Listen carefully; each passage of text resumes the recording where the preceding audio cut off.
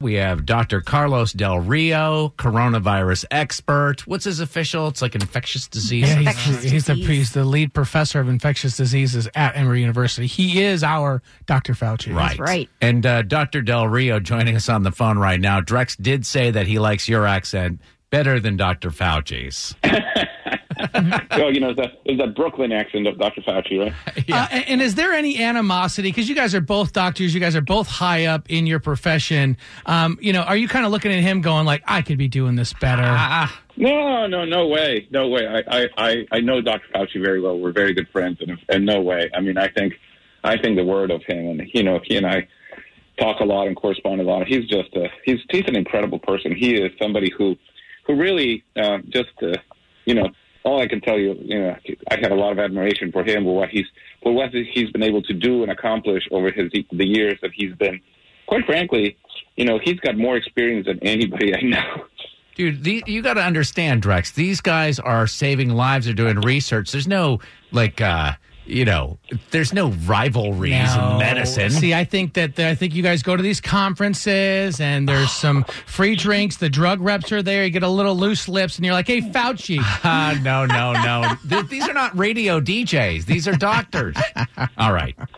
You have an actual legitimate question? Legitimate question is, speaking of Dr. Fauci, I think it was yesterday, he had said he feels confident the way things are going that school could open up in the fall. Why do you think he's saying something like that, and is there any truth to it? I think he's right. I think that we will likely be able to do that. I think that the data, suggests that we're making the right progress and the right moves, and that things are going that things are going as predicted. And I think the decisions taken and, the social distancing and the pain is actually going to pay off. So I think he's right. I think that provided that we continue doing the right thing and we don't mess it up, we'll be, there's going to be an end to this.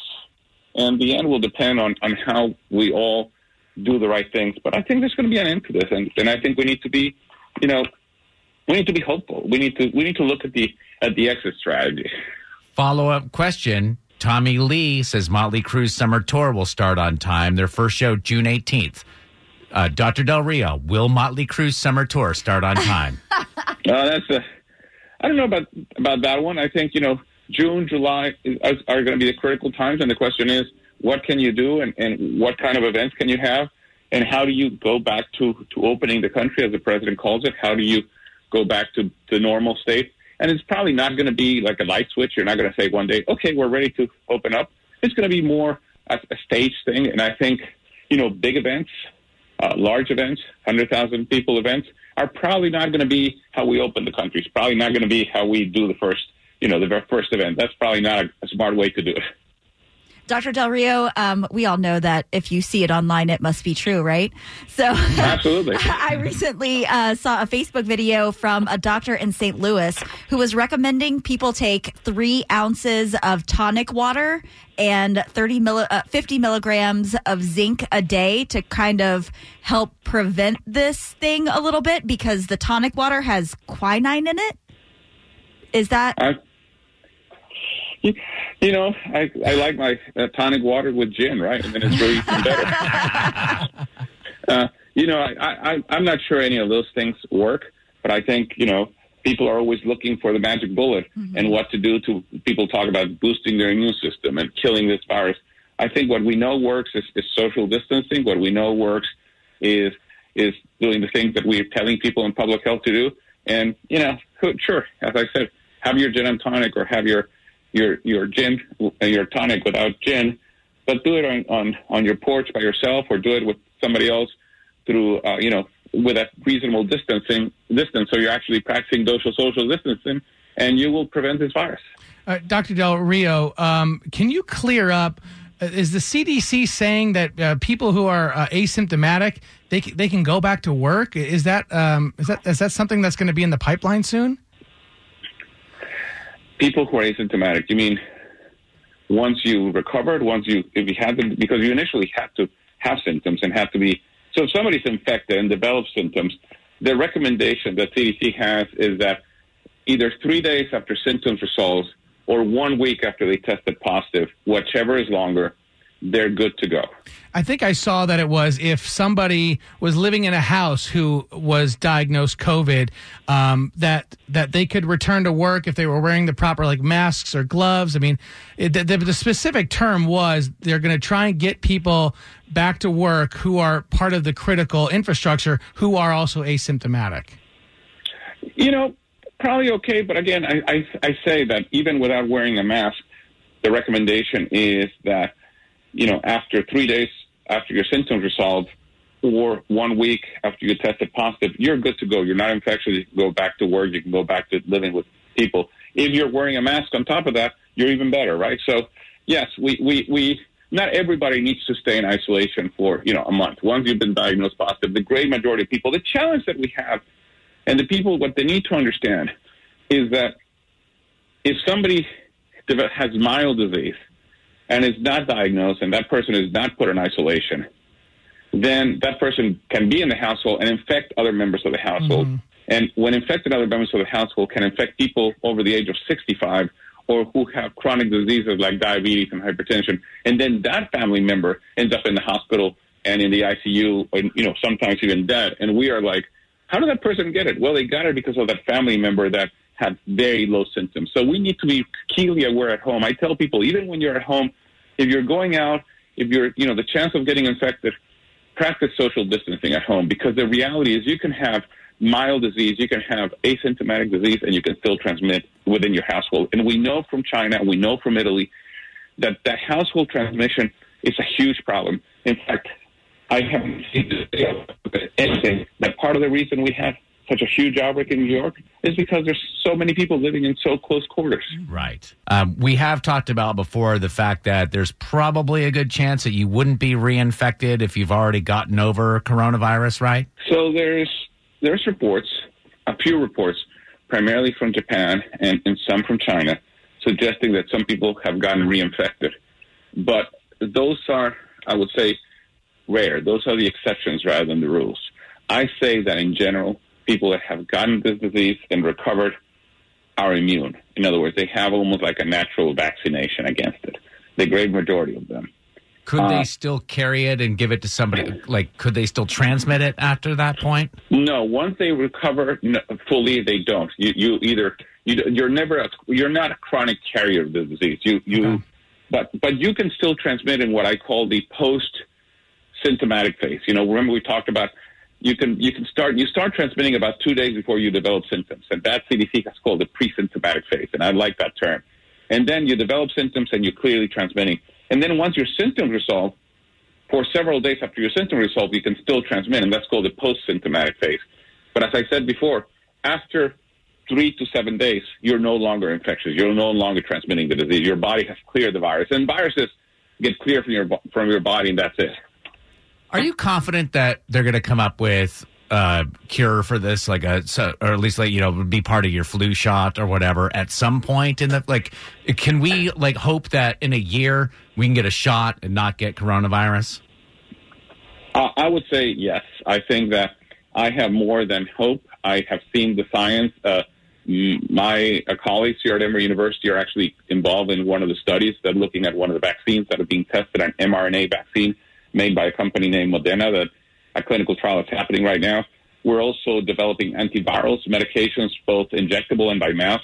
So I think science is going to give us the answer. Science is going to give us treatments. Science is going to give us prevention.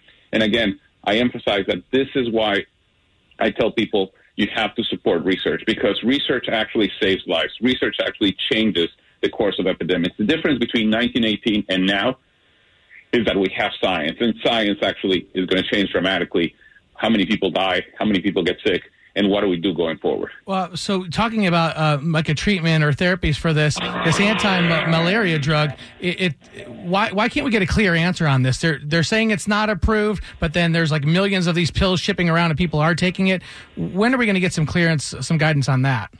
There's several clinical trials that have already started or are about to start looking at this, and that's why we have to do the clinical trials, the clinical research, because clinical research is done in such a way that you get the answers, and clinical research is done, in such a way that you then can say, okay, this works or this doesn't work. Okay. And there's several ways to do clinical trials, but the most sort of the time-tested approach is what we call a randomized control trial. In a randomized control trial, half the people get the drug, half the people get a sugar pill, or they may get something else, right? So some may get, let's say, the remdesivir, some may get the hydrochloroquine, and then, or some may get the hydrochloroquine, and some may get the hydrochloroquine with something else. So you try to see, and you don't know who's getting what. It's all blinded, so all the packages look the same. And then you look at the data, and then you look at the patients, and therefore you're not biased. And that is how we get answers in in research. We get answers by doing randomized clinical trials, and those are the ones that exactly are happening right now. The efforts that are going into this are phenomenal, right? I mean, all the doctors, all hands on deck. They don't do that with every disease. Well, we have done it. We did it with HIV, and I would tell you, with HIV, with AIDS, I cut my teeth. I grew up I still do HIV research, and to me, it's just amazing when I was starting to do infectious disease in the early 80s, middle 80s, to see everybody in their 20s getting this and dying, right? And now you get HIV and you take medications and you are good to go. You live a normal life. That is because of clinical research and the millions of dollars that have been put into HIV research. But that has not only benefited HIV. Because of HIV research and research around viruses, drugs that are called the PD-1 drugs, the PD-1 inhibitor drugs have been developed. And those have shown to be incredible drugs for the treatment of cancer. So understanding the immune system through research has really changed dramatically how we treat cancer. Dr. Del Rio, there was I heard it on the news, so I don't know what the numbers are, but I heard they had dropped the number of projected deaths, maybe even cases for the United States. Have you heard anything about that? The projection? Yeah, the projection. They dropped the number. Obviously, that's great news. Yeah, projections are, the way I think about it, let's say that was going to be a football game, right? Whichever teams you want. And then Vegas looks, the projection is, that this team is going to win by 20 points. But then halfway through the game, because you start seeing how defense and offense work, you say, actually the projections are different. The difference, this team is not going to score so many points. So if you were able to make projections, if you were able to change your projections halfway through a game, you would definitely be doing that. You will be changing your projections based on what you have seen happen. That's exactly what's happening. As this disease is evolving, as we're seeing the impact of social distancing and many other things, the projections are changing. So I'm really happy that they're coming down, because coming down means that the things we're doing is actually working. I would be very concerned the projections were going in the opposite direction. We're actually, instead of 80,000 deaths, now they're projecting 200,000 deaths, right? Because we would say, oh my God, despite everything we're doing, it's actually going in the wrong direction. So projections that are coming down make me happy. In other words, I want to beat the projections. You want to beat the odds. And that's what we're doing with the interventions we're doing. Social distancing, staying at home, it's actually making a difference. Dr. Del Rio, if let's say this is a football game, are we in halftime? Are we in the first quarter? Are we in the third quarter of this thing?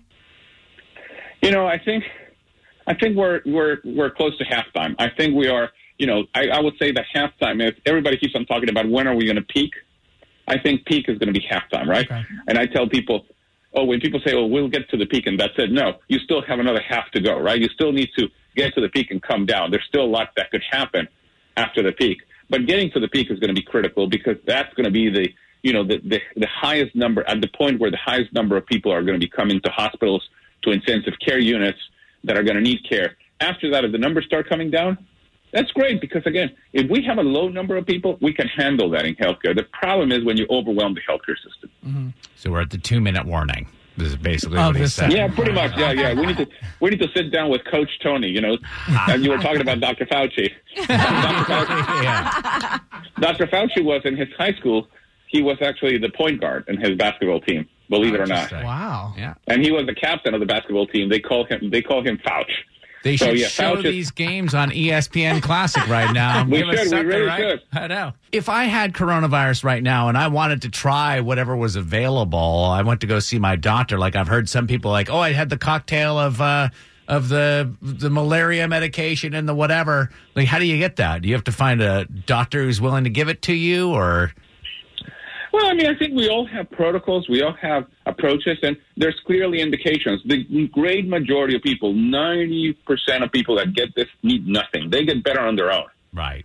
And you don't want to give them something, because something may be worse than nothing, right? So 90% of people get better on their own. But there is some people that are not getting better and that are progressing. And those are the people that you start thinking about, well, we're going to give them this medicine or that medicine or that medicine. And what the guidelines are changing. The Department of Health and Human Services actually put a committee today that hopefully by tomorrow is going to publish guidelines and recommendations. The Infectious Disease Society of America is doing the same thing. And so we are looking for sort of protocols to treat these patients, and everybody's developing, experts are getting together to come up with protocols. And I think that's going to be guiding the way we think. So rather than going to somebody that, is willing to give it to you, I would say let's go to somebody who has read the guidelines and is willing to follow the recommendations in those guidelines. Beautiful. Dr. Del Rio, thank you so much. A worth of information as always. We'll talk to you next week. Good to be with you. Have a nice weekend. For the ones who work hard to ensure their crew can always go the extra mile, and the ones who get in early so everyone can go home on time, there's Grainger, offering professional-grade supplies backed by product experts so you can quickly and easily find what you need. Plus, you can count on access to a committed team ready to go the extra mile for you.